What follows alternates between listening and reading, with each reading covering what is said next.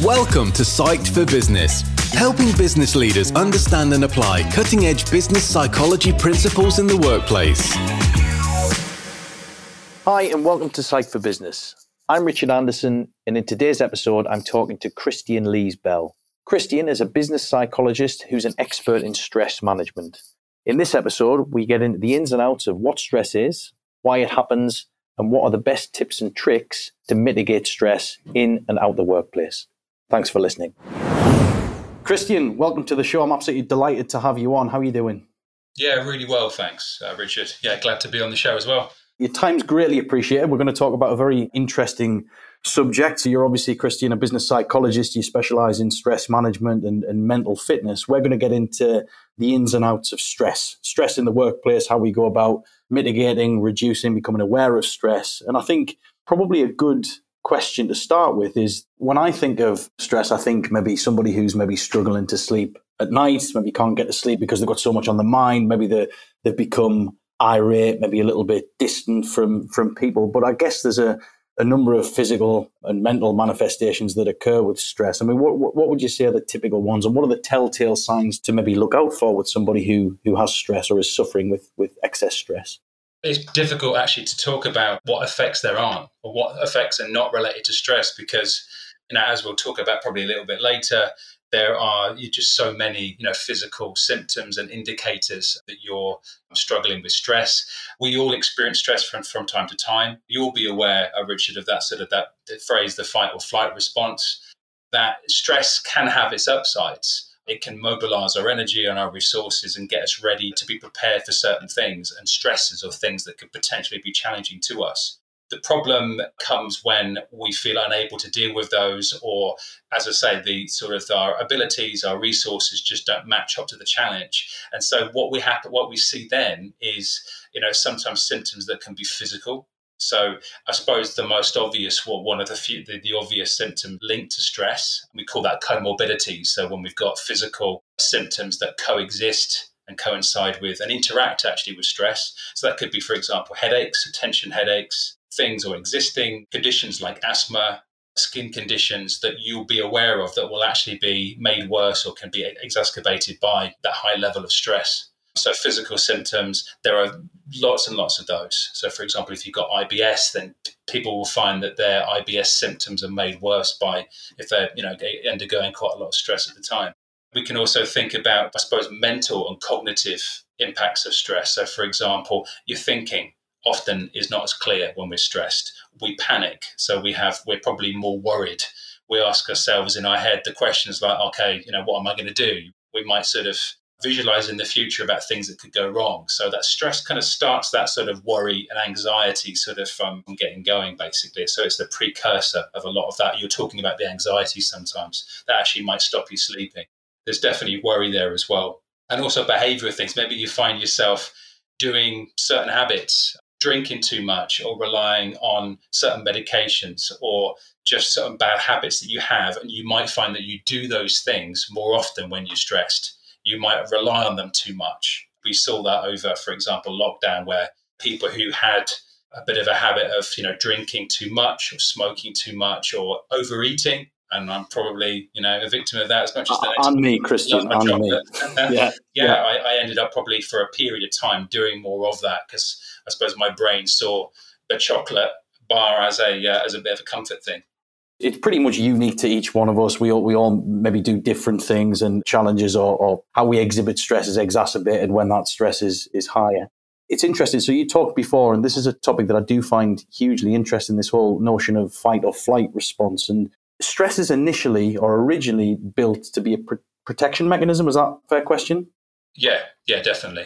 When you're experiencing stress, of that initial surge of those physical symptoms of getting ready, that fight or flight response, we call your sympathetic nervous system is activated. So, for example, your adrenaline levels go up, focus can, be sort of almost tunnel visioned into sort of like attending to something which might be a threat, something that you really need to deal with, whether that's a deadline or, saber-toothed tiger. So your adrenaline, your focus, heart rate, blood pressure, that can actually be quite mobilizing, can be helpful, can't it? Your heart beats faster to encourage you to run faster away from that saber-toothed tiger. And if you didn't have that, you'd be in big trouble. So as you say, protective mechanism, yeah, absolutely essential. The science says that when we're in that sympathetic system and when we're sort of like on high alert, I suppose, in some ways, that's really important for our safety, for getting things done as well. It helps us to mobilize our focus, determination, drive. So it's essential. But we need to also sort of have some time to sort of reset, to recover, and to sort of switch that off temporarily so you can like just chill out as well. And the reality is, obviously, in 2022, we're not running away from saber-toothed tigers and hunter-gatherers and all that sort of stuff, where we've got comparatively, I guess, easy lives. Yeah, on paper. On paper, of course. So in terms of the workplace, do you feel that we're experiencing more stress as workers now, or is it because we've become more aware of these things? It's a good question. It's quite a complicated question. And I think to answer that, I think we can probably have a look back over the last couple of years. I think we're moving on a little bit from conversation about things like anxiety and stress over COVID, but I think it's definitely still plays a part. So I think people are more stressed in the workplace. I think the data, I suppose, coming out of some of the major studies from CIPD, for example, the HR organization, Deloitte do some really good some pieces on well-being every year, and also the Stevenson and Farmer review, which are also really good for managers and people to look at. Some of the data that's come out of those quite recently suggests that it is very individual. It's very context-based. But yeah, in some people and some organizations and some situations are experiencing more stress. Some industries, for example, certain groups of people. I think in terms of well-being, we're not back to pre-pandemic levels. It seems as though as actually a population in the UK, we're not as happy, we're not as content, and we're probably more stressed than we were pre-pandemic. But actually, interesting, the data shows that even up to the pandemic, we were sort of struggling. So it wasn't quite as optimistic and as positive as it was years before that. And stress levels, yeah, you're right, have been increasing over the years. Whether they've increased post-COVID, I think that, it still remains to be seen. But I think the stigma is still there.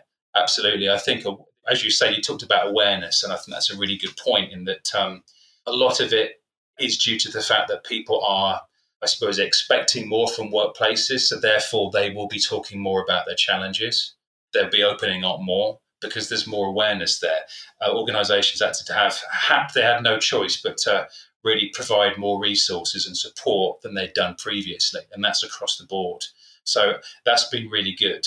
But I think there's still, it's definitely still a lot to do there. It's funny because you think, or you would assume, that post-pandemic, obviously the world of work has changed. People often have the ability to work very flexibly. They can work almost where they want, when they want, and you might assume, therefore, that people might be less stressed. But I guess it's not as simple as that, because for me, for example, that wouldn't do me any good. Working from anywhere, I need to be with people. That's one of the things that's hugely important for me. And I wonder, to that point, when we talk about the pandemic and the fact that we were forced to lock down and we were forced to essentially work from home, did that have a hugely negative impact on a lot of people? I know it did for me. You talked about overeating before. That's too much drinking, and I did both of those things. Yeah, for majority of people. I mean, I even did surveys myself when I was doing training and delivering webinars, and it was quite interesting actually in the first couple of months of lockdown, because we were doing a lot of Zoom training. I asked people, so how did they feel about their mental health?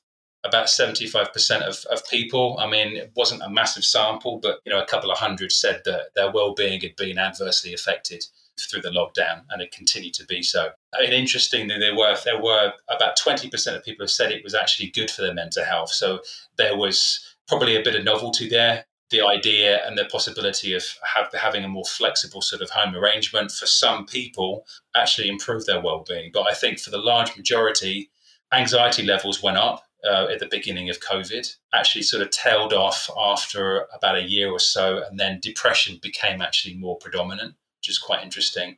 But I think for a lot of people, the anxiety levels definitely went up. Stress levels went up. People were more worried and concerned, really, about, I suppose, what's going to happen? What's going to happen with my job? Or how am I going to work out how to work effectively remotely? Or how am I going to look after people that I need to look after? And that was actually another thing that came out of the research, is not many people had that same sort of level of sort of confidence and support when they were maybe looking after people at home or taking care of loved ones. And loneliness, again, was a big factor as well, particularly in the early parts of lockdown.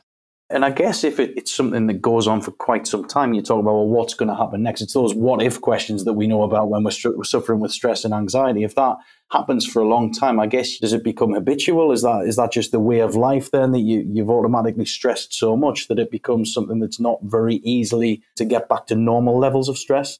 Absolutely. So for a lot of people, and the research sort of backs this up, I believe, is that if you experience or chronic stress is linked to a lot of other mental health issues. So, for example, they're often comorbid with anxiety. I see clients one-to-one, and it's very rare that I actually get somebody specifically for stress. It'll often be maybe they're feeling very anxious, whether it's panic attacks or OCD, PTSD, post-traumatic syndrome as well. That was quite, and still is, a big challenge even for organizations as well. For key workers, experience that in some cases. So that chronic stress, inability to sort of rest and recharge, particularly if people had higher workloads, they were juggling lots of different things, work-life balance was harder as well. So you've got all these demands. And so if that continues, then, and there's no respite for that, people are not sort of practicing self-care, then you can get sort of mental health issues coming along, physical sort of problems as well, musculoskeletal, sort of things like backaches, and all of that sort of went, really increased over lockdown as well. And even now, when I spoke to my physio, he says, well, that's a lot of that is the stress, or people working from home, for example, not taking care of themselves. And do you find on the work, in terms of how work relates to stress, would you say it's the most common factor when it comes to stress among the majority of people who suffer from it?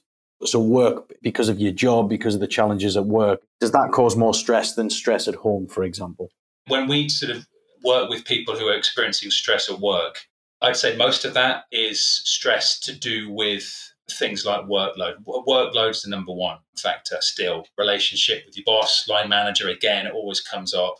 Working style. So when people talk about being stressed, often if they're at work, then it's very much the case that they are really finding actually some of those working demands or culture, very much a problem.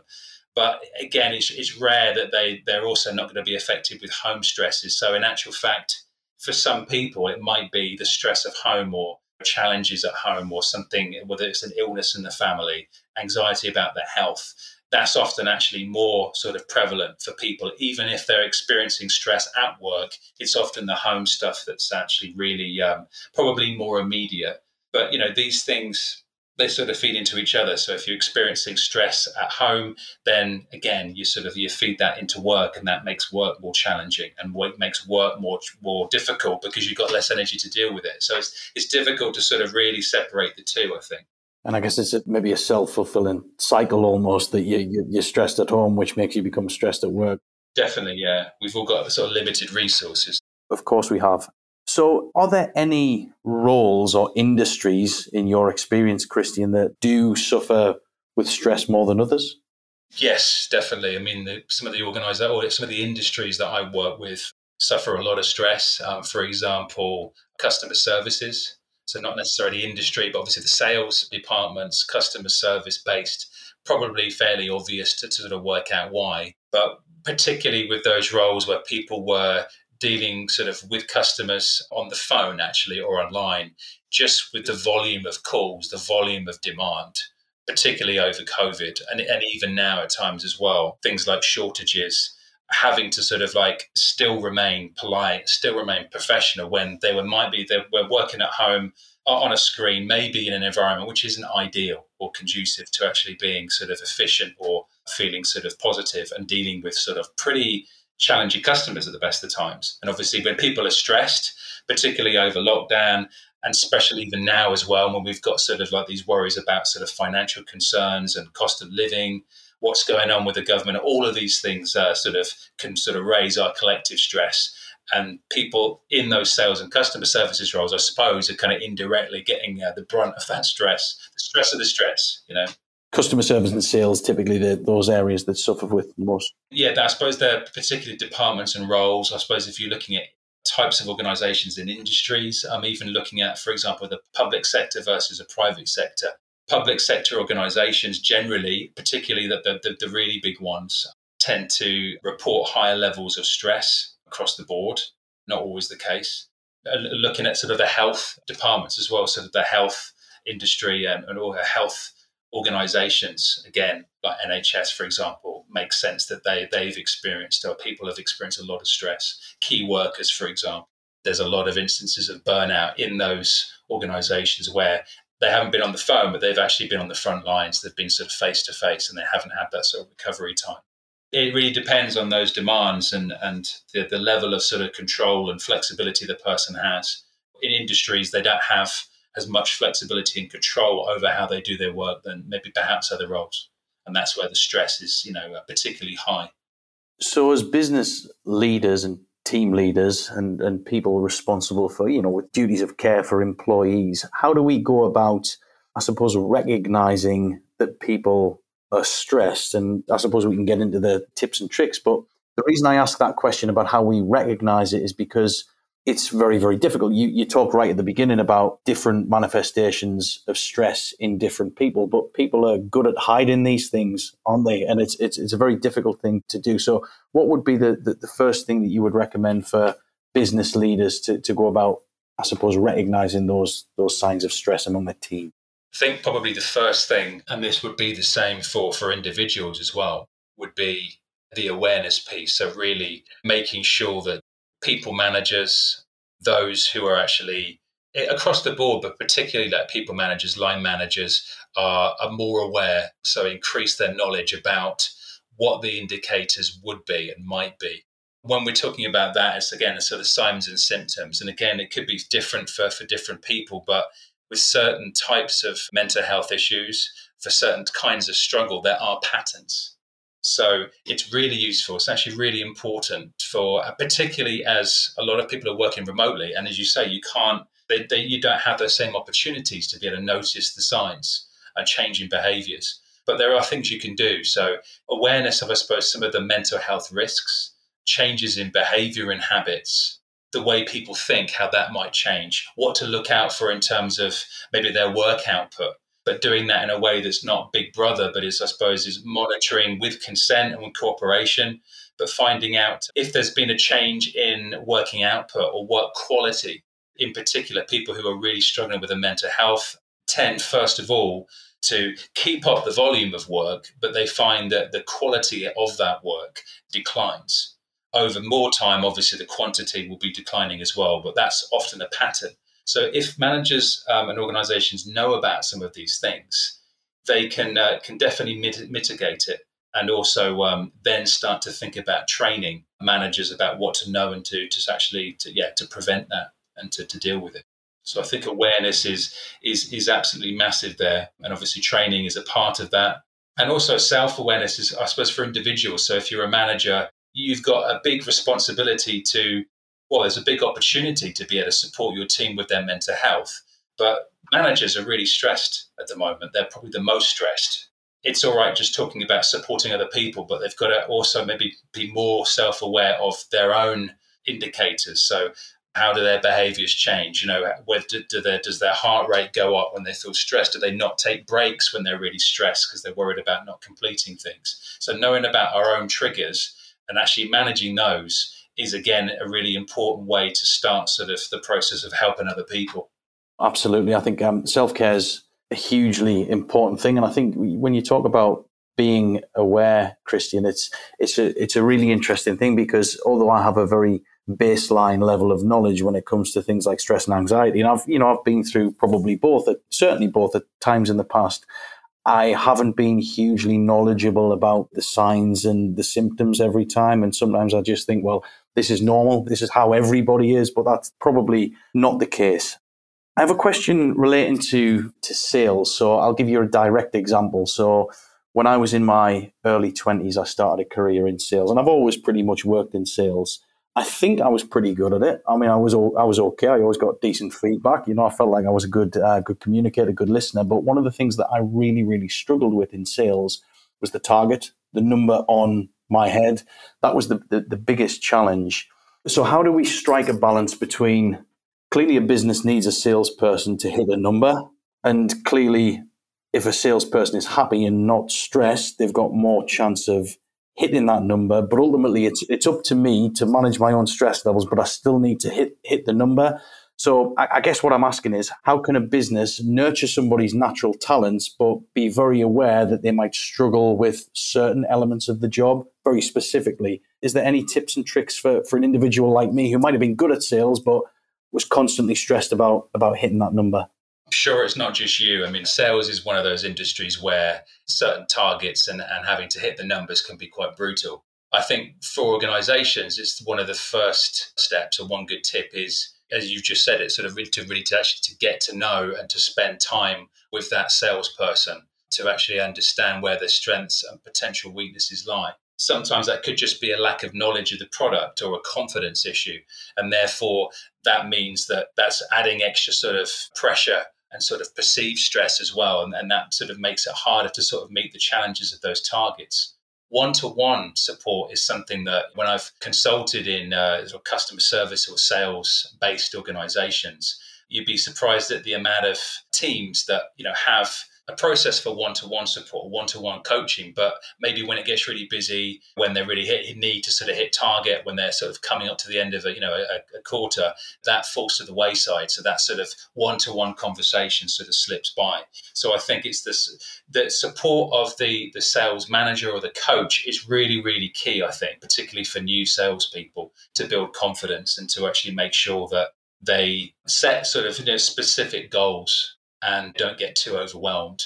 But also, let's be honest, sometimes, demands, sometimes sales targets can be across the board, sometimes pretty unrealistic at times in some organizations. That's happened, I'm sure, many times. And I suppose, if you've got a team that, 90% of them think it's unrealistic, and even some of the top performers, if asked, would say, yeah, that's an unrealistic target, or I've hardly reached that target, then that highlights a problem with the way work is organized and that the actual targets itself.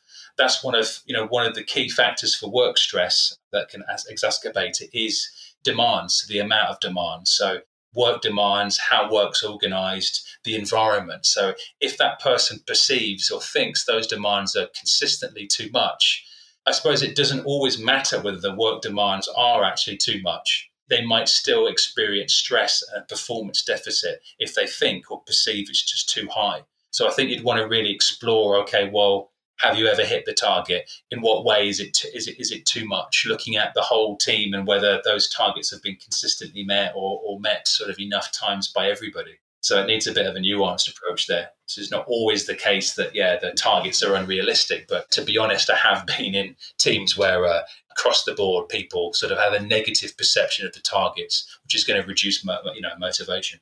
I love what you're talking about relating to the coaching and the one stuff. And I've had that, of course, in the past. I think a lot of this was probably down to me, but I think it's maybe the responsibility of business leaders to create that environment or that culture where you can be open and honest about the things that you're struggling with. Because I have to say, for me, I would have thought it would have been a sign of weakness. If I was to admit that I'm struggling with, not even struggling to hit the number, because, I was hitting the number. I'm not saying I've always hit the number, but the majority of times I would have hit the number. It was just the thought of not hitting the number. And it was probably a base level of stress that I might have, or certainly at the time, higher than maybe the average person possibly.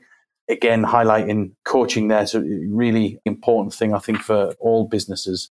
So, Kristian, I know that you were talking about managers before, but what are maybe some of the tips and tricks that you would advise or give to managers to help reduce or eliminate stress in their teams? I've been focusing on stress management in organizations for a good few years now, and it's managers, I think, where there's still a gap in terms of knowledge, confidence, and some of the tools available. We've talked about people and organizations becoming more aware of mental health and well-being, which is great. But in some of the recent surveys I've seen, particularly where HR and people managers have been asked about whether managers or their managers are confident actually helping other people and supporting their teams, the general sort of idea seems to be that there's definitely still, for many organizations, a gap there, a gap in knowledge, a gap in confidence in particular. But the will is definitely there. So what I would suggest first of all is to have a framework and not to have something which is completely overwhelming, because there's so many things that you could do in terms of well-being and mental health as a manager. There's so much stuff online. There's a wealth of information, isn't there now? Almost too much. The way I work with managers is actually through a quite a simple four-part framework, which was actually developed by a good friend of mine, Alan Bradshaw. We work together actually on this a lot of the time. We've been using it in organizations to train managers in terms of what they need to know and do. So the 4 parts really are quite simple. So I think it's really important for managers to increase their awareness. When I talk about awareness, it's about understanding the mental health impact of some of the current challenges of COVID and the aftermath of that, particularly sort of remote working, lone working, and even and the hybrid type of working that many of us are involved in. It's important for managers to know what are some of the risks, the psychological risks that those things actually pose. We talk about things like the psychological snippets, so things that our psychologists know from positive psychology, things like self-efficacy, emotional contagion, some of the really, really important psychological snippets of the last 10, 20 years, and just condense that so managers understand why might people be struggling. If there's a lot of uncertainty and people are struggling with their finances, how does that actually play into sort of possible mental health and stress, for example? We've got sort of a rough idea, but just being armed with some of the just a simple psychological theories, practical things, it just gives them a context, so I think, which is really important. And I think it's also important for managers to know about 3 types of risks. Health risks, which we talked about a little bit. So how does stress and mental health actually affect the physical body? How does it affect behaviors? How does it affect actually things like musculoskeletal issues, things that they can actually notice as managers? Business risks as well, to actually managers to know about actually what sort of things to notice as a result of high levels of stress, whether we're talking about stress-related absences, presenteeism. So just having a background knowledge of what sort of business risks you might be actually facing. So the knowledge is really important there. And then also learning a little bit about some of the factors that are actually associated in the research with stress. One thing that comes up is very common in the UK is something called the management standards. So these are 6 standards or 6 factors that have been in the research tied to higher levels of stress. And, we've talked about things like working demands. So demands is one of those management standards. That was developed from research by the Health and Safety Executive. So demands is one. Control. So how much control do we have over the environment? Managers need to know about the importance of that, giving their staff an element of control in their work. Support, social support, and support from colleagues, line manager. That's another management standard, which is really, really key to stress and lowering it. Relationships. So it could be obviously the importance of healthy relationships or reducing conflict in relationships, because that can sort of spike sort of levels of stress and anxiety if it's, if there's conflict and fighting or bullying. And then the last 2 being role. So how clear is the role? Do people know what they're doing? Do they know what their job entails? And then last of all, change. And we've had, lots of that over the last couple of years. So organizational change, how's change communicated, for example, by the organization? Knowing these actually can also help managers categorize the kinds of stress that their team are facing. And there's lots of tools, we go through them, some simple tools where they can actually categorize these kind of stresses and understand them and help their team members to actually kind of work on them, but sort of knowing what kinds of stresses they are. The second part is prevention. So prevention is one big tip I'd give for managers and organizations in general. Still, we've got the problem of people sort of reacting to stress. Organizations providing support in terms of counselling support or an employee assistance program, which are important. They're important cogs in the wheel, but they're not the be all and end all. And actually, preventative strategies that are actually focused on the particular challenges of the whole organisation, the business unit or the team specifically, they're the ones that give you the best ROI. That's shown in a lot of the research as well. You get more bang for your buck with focusing on preventative strategies. So, managers, if they know what kind of factors prevent to actually increase stress, they can think about, okay, how can we maybe adapt? improve some of those working practices, lighten the load, or give my employee a bit more flexibility in some ways, increase their control, that will reduce stress. That's even more powerful than once somebody's already got it. Third part, I think this is really important, is monitoring. So again, it's not sort of monitoring Big Brother style, but it's monitoring with consent and with cooperation. So it's monitoring is about, okay, the knowledge, the skills of managers to know if they've got a concern or not with a team member's well-being. How do they know if they've got a concern or not? This is where knowing about the indicators and the signs and symptoms is really key here. If you know what to look out for, then you can actually notice some of those sustained changes in individuals. If you really get to know your team members, and if they trust you, if you've built that level of trust, you've got a lot better chance of actually monitoring your team's well-being over time. That's really, really important. So monitoring, I think, is critical. And last but not least is responding. So once you have a cause for concern, what do you do with that information? So it's important for managers to actually have sensitive conversations, to know how to do that. How can they prepare to have those conversations that's actually helpful for them and for their staff member? And then also what to do if they're not counsellors, they can't solve the problem themselves necessarily. How to signpost. So do they have the knowledge to actually refer that person to the appropriate support? There's an element of knowledge and skills and tools there, I think, that managers definitely, if you're using an approach like that, can definitely really help to sort of mitigate and prevent stress. So we call that the APMR framework. So awareness, prevention, monitoring, responding. Really simple. Managers get it. Really interesting stuff, Kristian. There's loads to unpack there. I love that as a framework. I mean, as you were going through, I was making a few notes. I think we talked about knowledge or awareness being such an important factor. And when you went through the 6 standards there, I was thinking, well, I'm definitely going to look into these because it's definitely something that I would like to know more about. But I think when you talk about prevention, I guess from a business perspective, you talked before, if we can prevent it, we're going to save a huge amount of money in the longer term, just purely from a business point of view as well. So one of the things I was keen to learn a little more about and talking about how you can have that, I suppose, that relationship with your staff where you're confident enough to have open dialogue and open conversations with them. But how do you do things tactfully in the sense that, you might have a staff member that we talked before about overeating during the pandemic and going about that conversation with somebody where they normally wouldn't overeat, but the last thing you want to do is offend somebody. And I think that's that particular topic is an example. So going about these things tactfully, that would be a really important thing and one that I wouldn't know straight away how to do. No. Well, a lot of people don't. The most important thing when it comes to preventing mental health issues from actually, from happening and to actually helping to protect or to support your team members the best is taking action and actually doing something about it if you really do have a concern. So I think what you said is very valid. I mean, but I think sometimes that sort of maybe a little bit of fear or uncertainty about actually broaching the subject or worrying about saying the right thing, I think that unfortunately can sometimes mean and has meant for some people that they haven't actually broached the subject or they haven't had that conversation or somebody else has had it. Maybe somebody whether that's a mental health first aider, which would be a positive thing if the organisation has somebody like that, but they might not. So I think that's a valid concern.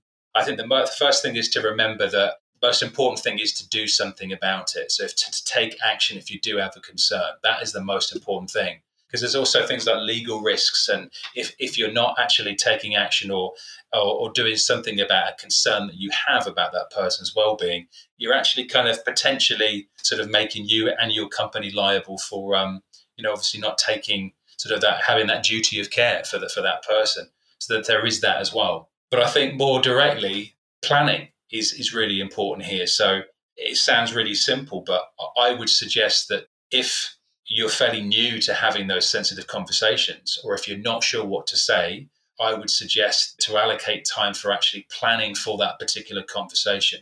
I'd also suggest getting as much data and information about that person's, maybe the indicators and the signs and the things you've noticed before you have that conversation. So it's not as you say, a spur of the moment. Oh, why is that? Or what are you doing about this? Or I've noticed you're doing that, when you don't have the actual full picture. So your job as a manager, actually, is to sort of build up the picture by, I suppose, getting as much information as you can or data about that person, and then planning maybe what you could say, what sort of questions you could ask.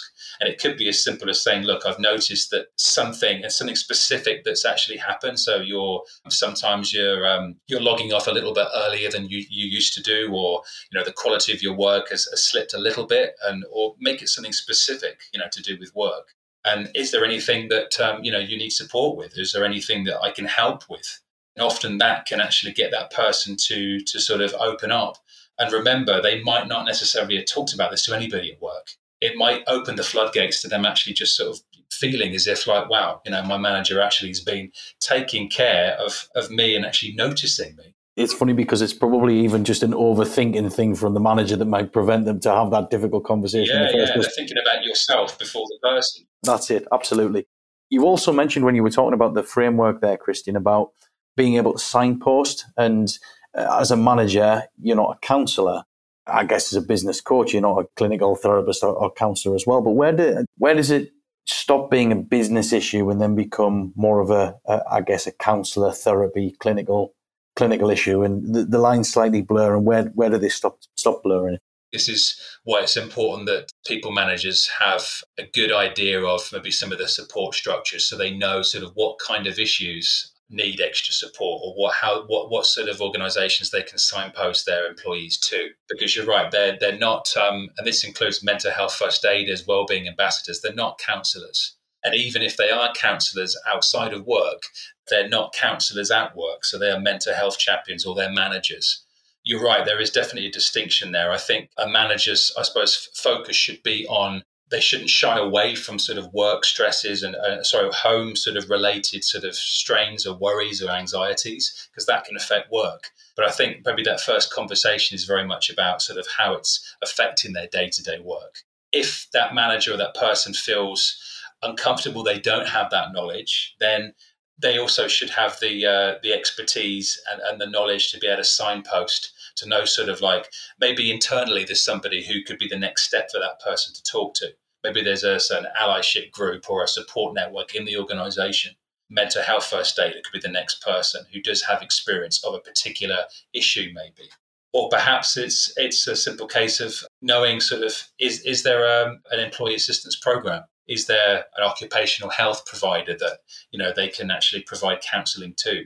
I think knowledge is really key here. And if you don't feel comfortable, or if you don't know, then is to find out as much as you can that what's available, or ask as well. And the conversations you have with that person might not necessarily just be 1 10-minute conversation. There could be a series of 2 or 3 to really get the full picture. But yeah, you're right. There are certain things that might come up in a conversation where you would definitely refer or tell that person that you're going to refer. So, for example, an obvious one is suicide or mention of suicide, because the issues of things like confidentiality don't necessarily apply if you're talking to somebody or an employee and they mention, obviously having an urge to kill themselves or to commit suicide. Then it's a case of really knowing, okay, so telling that person, that you'll need to contact the emergency services in certain instances. But you still need to know sort of what to do, what to ask, what information to sort of gather. Managers don't know that. They haven't had the training. So most of the normal, people outside of work, they're not going to know either. So that's why this knowledge piece is so important, and we keep coming back to it. And it makes perfect sense why awareness is the first part of the framework there, because it's having people aware and knowledgeable about these things is so crucial. I do want to give you the opportunity to tell the listeners how you can support businesses using this framework, of course. So how do you support organizations? What are the different types of services that you provide? Yeah, so I provide business psychology consultancy. So there's support for organizations in terms of stress and mental health support.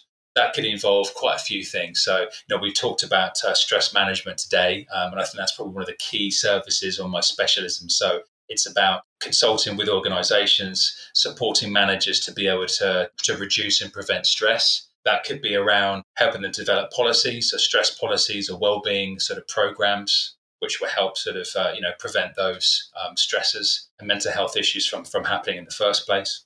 It could be around one-to-one support as well. I know some companies who maybe have one particular person or a few people who are signed off from work with stress, for example. So we also provide support to get those people back to functioning well and feeling confident again once, they get back into the office. So, and more specialized help for example, maybe anxiety or depression related issues as well, which could be, work or usually home related. But I think probably the main focus, what I spend most of my time with, is management training. There's still a gap there, I think, for a lot of people. There's always more confidence and more knowledge. Things change as well in mental health. So there's a lot more talk now of people needing support for women for menopause, for example, for sleep issues, a disability, for different groups. So, I also provide help for organizations to support their managers to, get the best out of their teams. Kristian, listen, such an important topic. I've really enjoyed listening to the answers that you've given to my questions. I've learned a hell of a lot. So thank you very much for that. I'm sure the listeners will have done as well. So if anybody wants to contact you, is it LinkedIn the best method for that? Yeah, I'm fairly active on LinkedIn. So please connect if you're not already. But if not, say hi on LinkedIn. So it's Kristian Lees-Bell. You can also send me an email on Kristian@happyworkhub.com. That's Kristian@happyworkhub.com. But LinkedIn's a good place because I'll be talking a lot about management practices and stress management as well. So look forward to talking to everybody on that. Fantastic. Well, we'll put a blog post up with this as well, Kristian. We'll embed the links in there to your LinkedIn and to your email address as well. So we'll have them there. But Kristian Lees-Bell, thank you so much for your time. Really appreciate it. Thanks, Richard. You too. Thank you. Thanks for listening to Psyched for Business. For show notes, resources, and more, visit evolveassess.com.